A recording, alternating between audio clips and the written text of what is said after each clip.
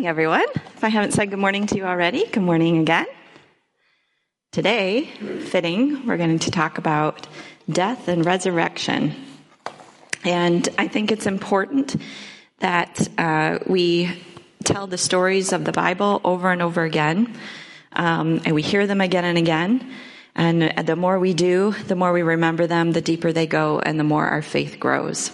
So I don't know how recently you've read the accounts of Jesus' death and resurrection, but to start today, I'm just going to kind of walk us through that again, just to put it before us, and then we'll kind of move on to what that means for us. I forgot that I have slides today. So Jesus, we all know, we just celebrated his birth not that long ago, but Jesus came to earth, and then I'm not going to go through all of that, but when the time came for him to be crucified for us, he was betrayed by one of his own disciples, by Judas. He was taken to the home of the high priest where he was questioned. They were looking for false testimonies and anything that they could do to put Jesus to death. The priests and the elders spat on Jesus. They beat him. They mocked him. They put a blindfold on him and hit him and said, "Tell us who hit you. Prophesy." He was then taken to Pilate, the governor, where he was questioned again. Jesus was silent when the priests accused him. Pilate didn't find anything wrong with Jesus. He didn't find him guilty. In fact, he was a little nervous that maybe Jesus did come from God, and I don't think he really wanted to do much about it. But Pilate had him again. He was beaten. He was flogged. He was mocked. He was hit in the head with a staff by the soldiers. A crown of thorns. When I was growing up in my church, we had a crown of thorns that one of the pastors had made.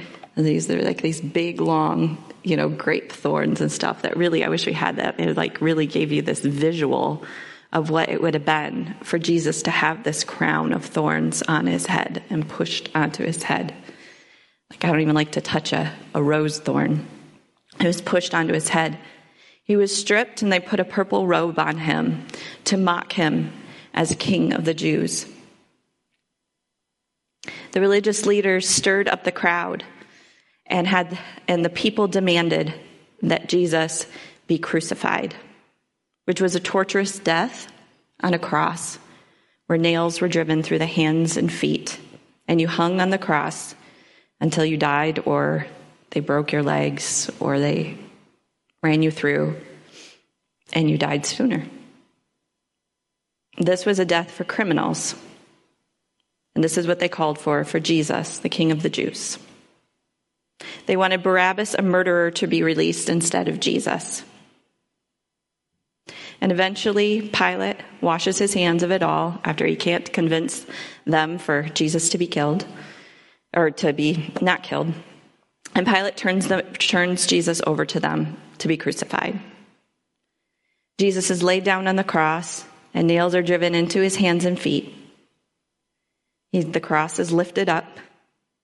Jesus says, "Father, forgive them, for they don't know what they're doing." Because this had to be done for us. Pilate has a sign placed above Jesus' head that says, "This is the King of the Jews." 2 criminals were crucified with him, one on his right and one on his left. And while Jesus hangs on the cross in all of this pain, he's unrecognizable as a man. He's so beat up. People pass by and they yell insults at him. They mock him.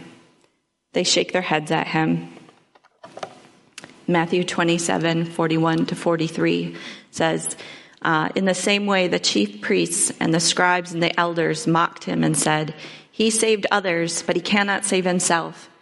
He is the King of Israel. Let him come down from the cross, and we will believe in him. He trusts in God. Let God rescue him now, if he takes pleasure in him. For he said, I am the Son of God. So while he hung there, they continued to mock him. Many of the women that followed Jesus, along with the Apostle John, were there with him, including Jesus' mother. I just can't even imagine Jesus' mother there. From noon until 3 p.m., darkness came over the whole land. And at about 3 p.m., Jesus cried out in a loud voice, my God, why have you abandoned me? Or why have you forsaken me? And he says, and Father, into your hands I entrust my spirit. It is finished. And then he died. Suddenly, the curtain in the sanctuary at the temple was torn in two by God. This curtain separated God's presence from sinful man. So anybody that went into it that was not prepared, who wasn't the priest, could not come close to God's presence. And God tore this when Jesus died, because now sinful man could come close to God. The earth quaked and the rocks were split. The legs of the thieves on either side of Jesus were broken, but the legs of Jesus were not broken. The soldier did pierce his side, and blood and water flowed out. This was after Jesus had already died. Joseph of Arimathea and Nicodemus buried Jesus in a new tomb, and a large stone was rolled across the entrance of the tomb. Soldiers were set to guard the tomb to make sure that Jesus' disciples didn't come and steal his body. And say that he rose from the dead. Jesus had told his disciples that he would die and be raised back to life on the third day. And so on the third day, Mary Magdalene and some other women went to the tomb. The rock in front of the tomb had been rolled away. There had been a great earthquake, and an angel whose appearance was like lightning rolled the stone away. And the soldiers were so afraid that they fainted. The tomb was empty, and the angel said to Mary, you are looking for Jesus of Nazareth. He has risen just as he said he would. And in Luke and John's accounts of the gospel, Mary goes and tells the disciples about the empty tomb. And Peter and John run to the tomb and see that it's empty. But then Jesus appears to Mary, and he told her to tell the other disciples that he was alive and ascending to the Father, and that they were to wait for him in Galilee. Jesus appears to his disciples several times, and then he breathes on them to receive the Holy Spirit, and he tells them to go into all the world and make disciples of all nations, baptizing them and teaching them to observe all that Jesus commanded them, and reminded them that he would be with them always. Jesus then ascends up to heaven, and the disciples return to Jerusalem with great joy. So that is the account of what some people call Passion of the Christ. So why is Jesus's death, resurrection, and ascension important to us?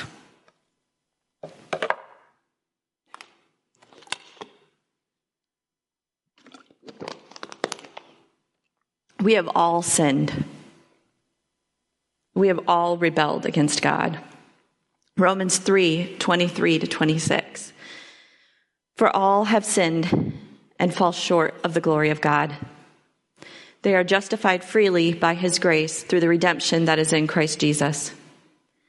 God presented him as the mercy seat by his blood through faith to demonstrate his righteousness, because in his restraint, God passed over the sins previously committed.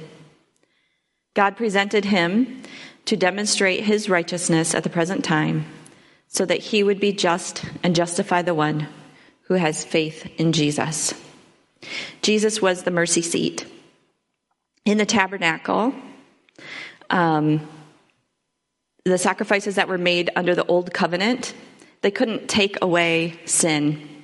But on the Day of Atonement, the people's sins would be covered for one more year, even though they were never finally dealt with until Jesus came. And the only way that sin could finally be dealt with was Jesus dying on the cross in substitution. And at the mercy seat, the animals would be brought for sacrifice, and the priest would place his hand on the head of the animals, the animal, and the person would confess their sin with a true heart. His sins would be transferred to the animal that would then be sacrificed. And that's what Jesus did for us. He was that perfect lamb that God put his hand on his head and transferred our sins to him, and then he was sacrificed for us.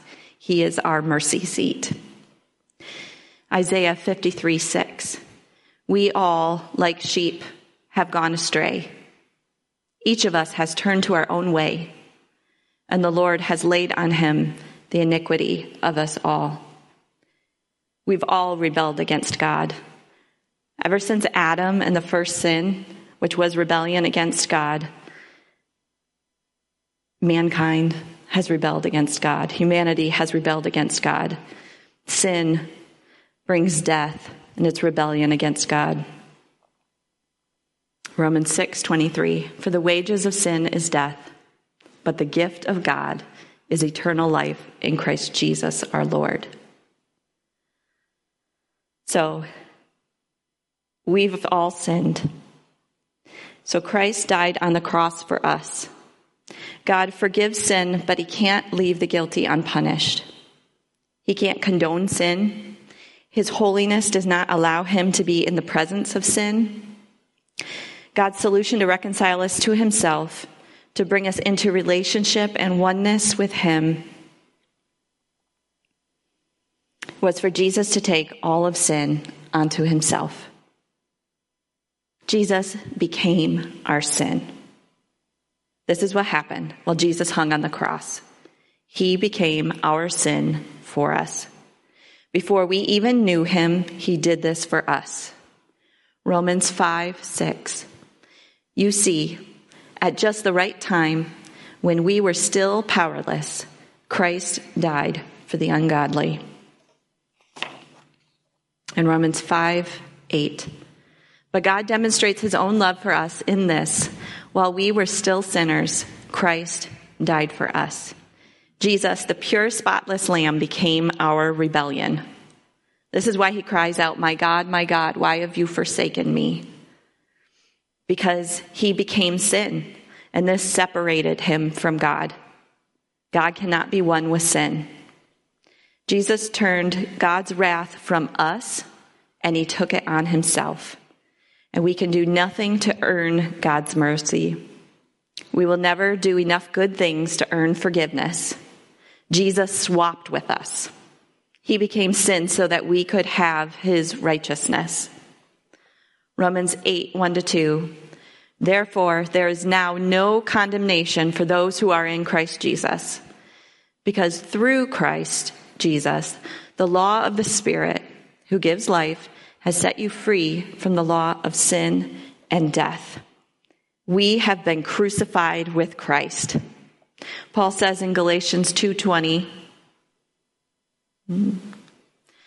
I have been crucified with Christ, and I no longer live, but Christ lives in me. The life I now live in the body, I live by faith in the Son of God, who loved me and gave himself for me. It's such a mystery. It's hard to even grasp and understand what all this means, but we've been crucified with Christ, and he now lives in me and all of you and all of us. Colossians 1:13-14. He has rescued us from the domain of darkness and transferred us into the kingdom of the Son he loves. In him we have redemption, the forgiveness of sins. Christ Jesus is living his life here on earth through us. We are his body. We are his hands and feet to the people that he loves here on earth. And as he's reconciled us to himself, we are to help reconcile others to him. So just as we've learned that we've died with Christ, the miracle that is, we've also been buried with Christ. And this is baptism. Romans 6:3-5. Or don't you know that all of us who were baptized into Christ Jesus were baptized into his death? We were therefore buried with him through baptism into death, in order that just as Christ was raised from the dead through the glory of the Father, we too may live a new life. For if we have been united with him in death like this, we will certainly also be united with him in a resurrection like this. So in baptism, we've died with Christ to our sins on the cross. He became our sins. In baptism, we are buried with Christ when we go into the water, and we are raised to new life when we come out. So that's just that symbolic gesture. So we have been resurrected to new life. We are born again. This time we're born of the Spirit. So the first time we were born of the flesh, we were born from our mothers. This time we were born of the Spirit. We are a new creation in Christ. Our old self is dead, and it is now Christ that lives in us. Again, a mystery, but it's true. 1 Peter chapter 1, verse 3-4a. Praise be to the God and Father of our Lord Jesus Christ. In his great mercy, he has given us new birth into a living hope through the resurrection of Jesus Christ from the dead, and into an inheritance that can never perish, spoil, or fade. Jesus is the firstborn. Colossians 1:18, and he is the head of the body, the church. He is the beginning and the firstborn from among the dead, so that in everything he might have the supremacy. So Jesus is our head. The church is his body. He is the firstborn from the dead. And I hadn't really thought about it, but I was listening to Derek Prince teach on this, and he was saying how, when a baby is born, the head comes out first and then the body. And at least that's the way it should be. And Jesus, as our head, he came out first. He was raised from the dead first. And then we as the body follow after him. And we are raised from the dead into new life. Romans 6:8-11. Now, if we died with Christ, we believe that we will also live with him. For we know that since Christ was raised from the dead, he cannot die again. Death no longer has mastery over him. The death he died to sin once for all. But the life he lives to God. In the same way, count yourselves dead to sin, but alive to God in Christ Jesus. So we are dead to sin, and we are alive to God in Christ Jesus. So we talked about our death, our burial, our resurrection, and then the ascension. So Jesus, he ascended into heaven, and he went to the Father. He's seated with the Father in heaven, and so are we, because we're ascended with him, because we're one with him now. Ephesians 2:6-7. And God raised us up with Christ and seated us with him in the heavenly realms in Christ Jesus, in order that in the coming ages he might show the incomparable riches of his grace expressed in his kindness to us in Christ Jesus. So God raised us up with Jesus. He sat us with him in the heavenly realms, and we're alive with Christ. We're one with him, and that's where we are. That's where we're seated. Our bodies are here right now, but our spirits are sitting with the Father, with Jesus in heaven right now. We have access to the Father anytime. Just as Jesus is one with the Father, we are one with Jesus. Colossians 3:1-4. Since then, you have been raised with Christ. Set your hearts on things above, where Christ is, seated at the right hand of God. Set your minds on things above, not on earthly things. For you died, and your life is now hidden with Christ in God. When Christ, who is your life, appears, then you also will appear with him in glory. When Christ returns, we will appear in all our glory with him. We're seated with him. We're raised up with him. We just have to remember this. And this is what we've been talking about. This is what we've been teaching about. This went a little bit quicker than I was thinking today, but that's okay. We still have communion. There's a lot more to say on this, but I'm not going to say too much more today because this lines up right up with our series on the Holy Spirit and teaching about the Holy Spirit, God's presence living in us and how we live out this walk with Jesus and being one with him. If Brent, could you tell the classroom teachers that we're going to do communion soon if they want to come back in? So, one moment.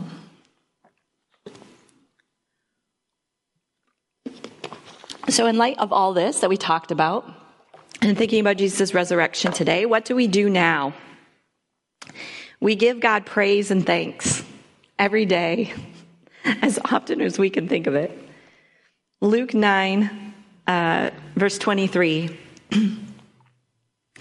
Then this is Jesus, then he said to them all, whoever wants to be my disciple must deny themselves and take up their cross daily and follow me. We need to deny ourselves daily. We need to remind ourselves daily that we are crucified, buried, risen, and ascended with Christ. We need to spend time with God, have conversations with him, listen to him, spend time reading, thinking, and chewing on the scriptures. Read Romans chapter 6, 1-14, and it sums up really well all of this that we were talking about today in death and burial and resurrection. And if anyone is interested, in the back, I put a few packets of just like all the verses that I was working through as I did this sermon. So if you're interested in taking them home to kind of look over verses more, I have some back there. And if they run out, let me know and I'll make more copies. But that would be a good way to take those and read and chew on those scriptures about who you are. Do what the scriptures say. That's a big thing. Do what the scriptures say. Love God and love people. Be a servant to all, just as Jesus did. So Jonathan's going to come up. We're going to do our final song. And during that time, you can come up to either side to take the elements for communion. We're going to do a little bit different today. I'm not going to walk us through taking communion the elements at the same time together. So just take it back to your seat, reflect on and thank the Lord for what he's done for you and just however you want to communicate with God. And then when you're ready, you can go ahead and take your bread and juice when you're ready. When the song is done, you are dismissed. And if anybody is in need of prayer during communion time or after that, when just the overhead music comes on, I'll be up front and feel free to come up and I'd be happy to pray with you as well. Let's go ahead and pray. Lord, we love you. We thank you for this miracle. We thank you that you loved us so much, that you wanted us to be in relationship with you. That before the earth was formed, you had a plan to bring us into relationship with you. And that plan was Jesus. We thank you, Jesus, for being so faithful. We thank you for all that you went through. We thank you that you took our sin and rebellion on you, that you became our sin, our ugly sin and rebellion. We thank you that you identify with us and we identify with you. We thank you that we died with you, that we were buried with you, that we are risen with you, and that we ascended to heaven with you. Show us more and more, Lord. Give us greater revelation of what that means to be seated in heaven with you and how we walk that out here on earth as your ambassadors, as your representatives, as your family here, as your body here.